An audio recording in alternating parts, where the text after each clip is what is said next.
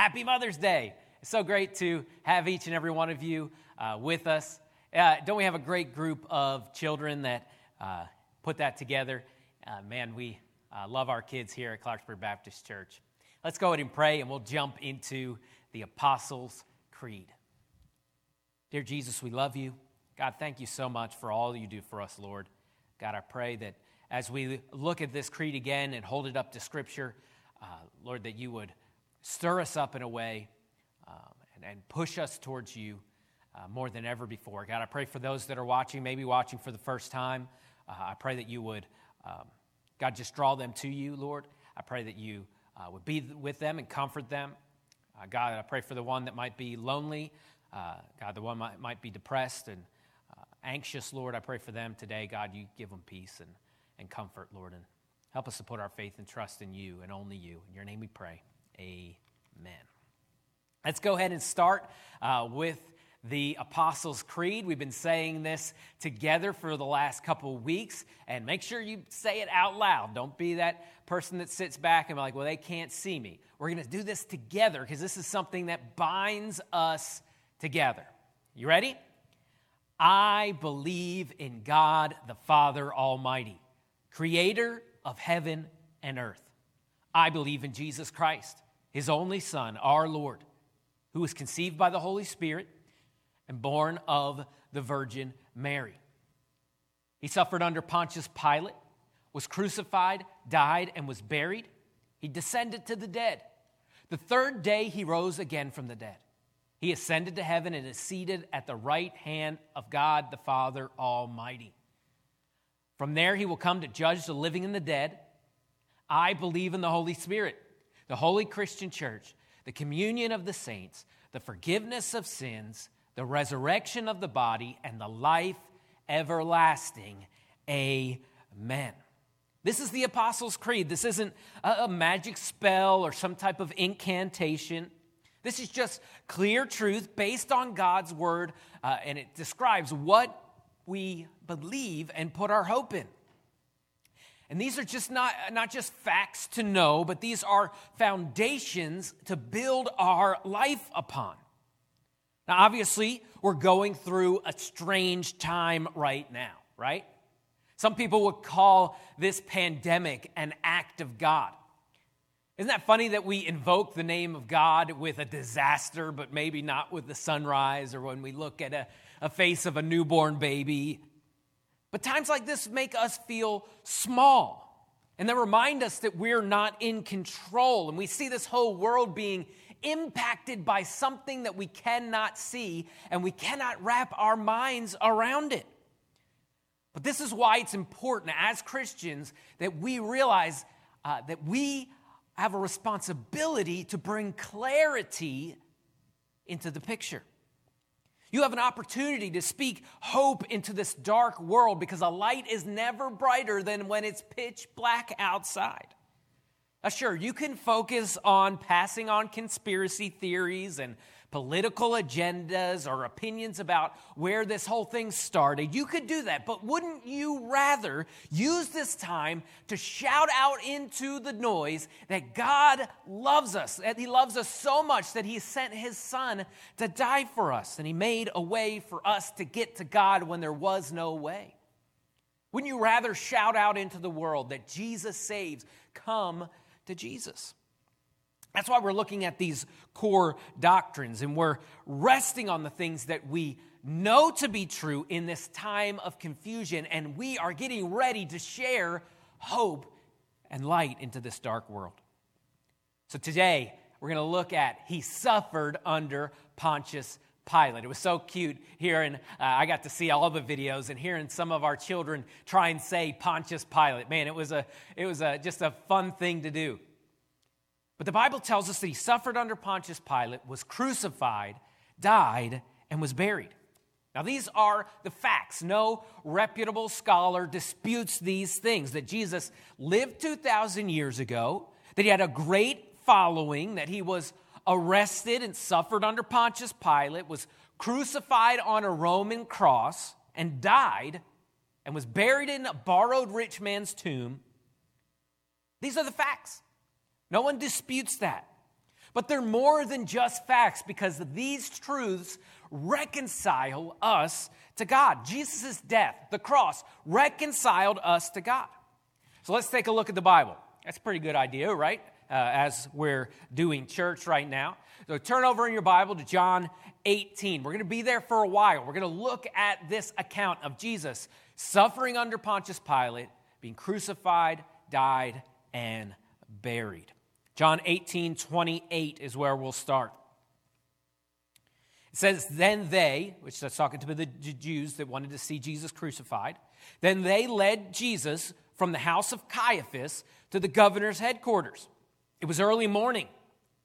They themselves did not enter the governor's headquarters because he was a Gentile, so that they would not be defiled, but they could eat Passover. So Pilate went outside to them and said, what accusations do you bring against this man? And if they answered him, this is awesome, they didn't even answer the question, but they said, if this man were not doing evil, we would not have delivered him to you. Just trust us. He's a bad guy. Just do something about it. 31 said, Pilate said to them, take him yourselves and judge him by your own law. The Jews said, it's not lawful for us to put anyone to death. See, they'd already made up their mind about what they wanted to happen from this trial. There was no, due process or anything there. They wanted to see Jesus killed.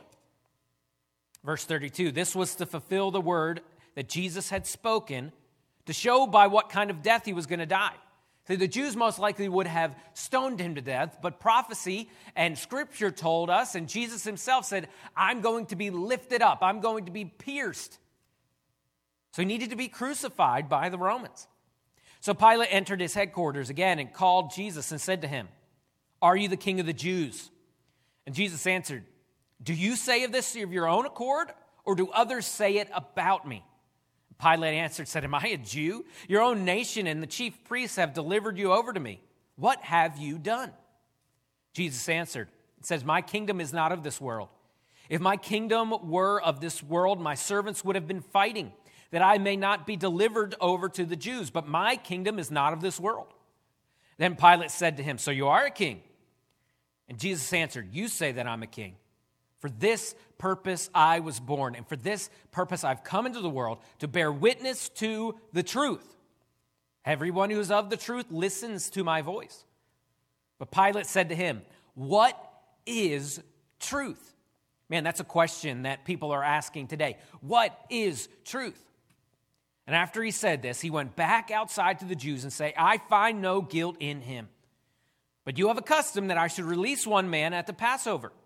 So do you want me to release to you the king of the Jews, Jesus?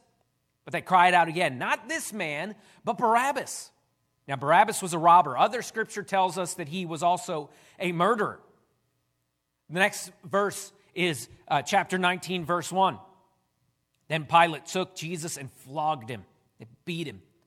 And the soldiers twisted together a crown of thorns and put it on his head and arrayed him in a purple robe.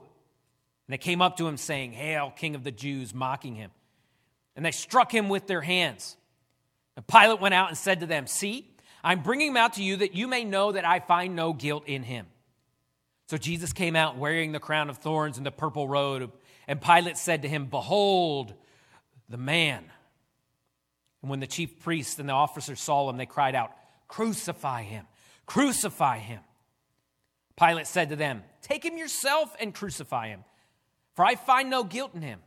Pilate didn't want any part of this, and he was not excited about this whole process. The Jews answered him and said, we have a law according to the law that he ought to die because he made himself the Son of God. When Pilate heard this statement, he was even more afraid. He entered in his headquarters again and said to Jesus, where are you from? But Jesus gave him no answer. So Pilate said to him, you will not speak to me? Do you not know that I have the authority to release you and the authority to crucify you? Jesus answered him, you have no authority over me at all, unless it had been given you from above. Therefore, he who delivered me over to you has the greater sin. For then on, Pilate sought to release him. But the Jews cried out, if you release this man, you are not Caesar's friend. Pilate buckled under that political pressure. And he was scared. Everyone who makes himself a king opposes Caesar, they said. So when Pilate heard these words, he brought Jesus out and sat down on the judgment seat and at a place called the Stone Pavement, and in Aramaic, Gabbatha. Now it was the day of preparation of the Passover. It was the 6th hour, and he said to the Jews, "Behold your king." And they cried out, "Away with him, away with him, crucify him." Pilate said to him, "Shall I crucify your king?" The chief priests answered, "We have no king but Caesar." So he delivered him over to be crucified. So this is just one of the accounts of the biographers of Jesus. We call those the Gospels. And some of the other 3 Gospels give us some more and add some more detail to how Jesus suffered under Pontius Pilate. He was beaten. They pulled out his beard right from his face, and they spit on him, and they mocked him, and they stripped him naked, and they tried their best to humiliate Jesus. Then after all this, they make him carry his own cross up the side of a mountain with a crown of thorns on his head, having been flogged and beaten on his back, and then they nail him to that cross. The only way for him to breathe was to push up on those nails in his feet. It was excruciating. And they literally tortured him to death. So the Romans had studied the ways of pain, and they were experts at bringing it. And this was the most painful and humiliating death that they could dream up. He suffered under Pontius Pilate. He was crucified, died, and was buried. And yet this cross is a symbol of beauty. How can that be? It's a device of death, a device of torture, but we wear crosses around our necks wrapped in gold, and we decorate our sanctuaries with it. Imagine if we were to do that with an electric chair, right? Or a guillotine. And wear this necklace around our neck. Well, yeah, we believe that it's beautiful because this device of death reconciled us back to God. Now, last week we talked about sin. And that was the world that Jesus stepped into, a world where we have problems and addictions and darkness. But sin is not just around us, it is inside of us. This last week, there was a video released of some men killing a young man named Ahmaud Arbery. And that was about an hour away from a place I used to live in Georgia. There is evil in the world. There is sin in this world.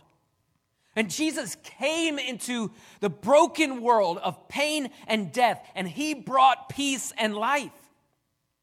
See, we were created by God to commune with God and to live in fellowship with others. But sin fractured all that, and now evil and darkness flood this world, and we're left hungry and thirsty with no way to satisfy ourselves. But Christ's death on the cross fixes all that. Christ's death brings us back to Eden, back to a place where God communed with Adam and Eve face to face. No guilt, no shame, no fear, no death. The cross reconciles us to God. And Jesus loaded all of our sin and all of our evil onto his own back on the cross, and then he piled all of his righteousness on those of us that are believers and followers of Christ. It's the most lopsided deal ever. And in sports, there's been some lopsided trades over the years. Brett Favre, Kobe Bryant, Babe Ruth, Wayne Gretzky, Hall of Fame players traded for pennies. But there is no more lopsided trade that when Jesus traded my sin for his righteousness. I'm so glad that Jesus is a friend of sinners, of thieves, of tax collectors and drunkards and prostitutes and me and you. The New Testament is story after story of people like the demon-possessed girl and Paul the terrorist and Matthew the tax collector. Story after story of these people being reconciled back to God. Acts 20 verse 28 says, it tells us that Jesus obtained us with his own blood. He bought us with a price. 1 Peter 2:10 says that once we were not a people, but now you are God's people. Once you had not received mercy, but now you have received mercy, all because of the cross. Jesus suffered under Pontius Pilate, was crucified, died, and buried. He did all of that to bring you back to God, for the glory of God, for the pleasure of God. Do you believe that? Can you believe that? Dare you believe that Jesus gave up heaven to suffer in your place? And if he gave up his life for you, doesn't he deserve for you to give your life to him? He suffered under Pontius Pilate, was crucified, died, and was buried. He descended to the dead. On the third day, he rose again from the dead. So this one phrase in there that we've been reading as he descended to the dead. If you are familiar with this creed from your past, then you probably remember that as reading he descended into hell. But that piece that he descended into hell was not in the original creed. It wasn't added until the 5th century and wasn't widely used until the 6th or 7th century. And there's still large swaths of evangelicals that leave that part out completely. And it can be a little bit confusing, right? Why? Because we don't believe that the Bible teaches that Jesus went to a place that we call hell and suffered in hell. What does the Bible say about this? Peter quotes King David in Acts 2:27 on the sermon at Pentecost. And this is what Peter said. He said, "For you will not abandon my soul to Hades, or let your Holy One see corruption." Verse 29 goes on. And Peter says, "Brothers, I may say to you with confidence about the patriarch David that he died and was buried, and his tomb is with us to this day." So Peter's letting us know that when David quoted that and gave that, that was prophecy about one of David's descendants, which was Jesus. And verse 30 says, "Being therefore a prophet, and knowing that God had sworn with an oath to him that he would set one of his descendants on the throne, he foresaw and spoke about the resurrection of Jesus, that he would not be abandoned to Hades, nor did his flesh see corruption. This Jesus God raised up, and we are all witnesses." Now, some of the older English translations translate that Greek word Hades here as hell. And that can be a little bit confusing. Now, Hades is a general term that simply means the place of the dead. But hell means the place of torment, Gehenna. Jesus refers to hell a lot during his ministry. We just saw that on Wednesday. If you joined us for CBC TV, we saw Lazarus and the rich man, and Jesus talked about that place of torment. But Jesus didn't go to the place of torment. In fact, on the cross, Jesus tells the thief, "Today you will be with me in paradise." The biblical scholar Emerson sums it up like this. He says, "Jesus experienced death as all humans do. His body was buried, his soul departed to the place of the dead, and in so doing, by virtue of his divinity, he defeated death and the grave." So the point in that phrase that we're trying to make is that Jesus really died. There's some scholars and people out there that try and say that Jesus swooned. Or what that means is he fainted. He went unconscious and people just thought he was dead. But we believe that Jesus literally died. The Romans were experts once again, and they attested to the fact that he died and was buried. And because he died, he defeated death for us. John the Revelator shows us a glimpse of Jesus in the second coming in Revelation 1:18. This is a prophecy of what Jesus would say. He says, "Fear not, I am the first and the last and the living one." Check this out. He says, "I died, and behold, I'm alive forevermore, and I have the keys of death and Hades." So Jesus didn't just knock on death's door. He took the keys. His death is important, and it means something, and we've got to remember that it was true and literal. But I like the next part better. It says, "The third day he rose again from the dead." Up from the grave he arose with a mighty triumph o'er his foes. And because he rose from that grave, I can run out of that grave. The angels told them in Luke 24:6. He said, he's not here, but he's risen. Remember how he told you while he was still in Galilee that the Son of Man must be delivered into the hands of sinful men and crucified and on the third day rise. 1 Thessalonians 4:14 says, for since we believe that Jesus died and rose again, even so, through Jesus, God will bring with him those that have fallen asleep. Because of Jesus, we have a promise. And because he rose from the grave, we will rise again into the next life. Our debt, our sin is covered. Jesus paid the price through his death. And through his resurrection, he broke the chains of sin and Hades forever. Because he lives, we are alive. We're no longer slaves to sin because of the power of the resurrection. Do you believe that? Ephesians 2:5 says, even when we were dead in sins, in our trespasses, God made us alive together with Christ. By grace you have been saved and raised us up with him and seated us with him in heavenly places in Jesus Christ. We were dead in our sins. There was no hope for us. But God made us alive through the resurrection of Jesus Christ. And because of the resurrection, you don't have to serve sin anymore. Because of the resurrection, the death and resurrection of Jesus, we don't have to fear death anymore. We have hope for the next life. The Apostle Paul quotes Hosea in 1 Corinthians 15:55. Death is swallowed up in victory. Oh, death, where is your victory? Oh, death, where is your sting? The sting of death is sin, and the power of sin is the law. But thanks be to God who gave us the victory through our Lord Jesus Christ. That's what you have in Jesus. Sing this with me. You ready? Because he lives, I can face tomorrow. Because he lives, all fear is gone.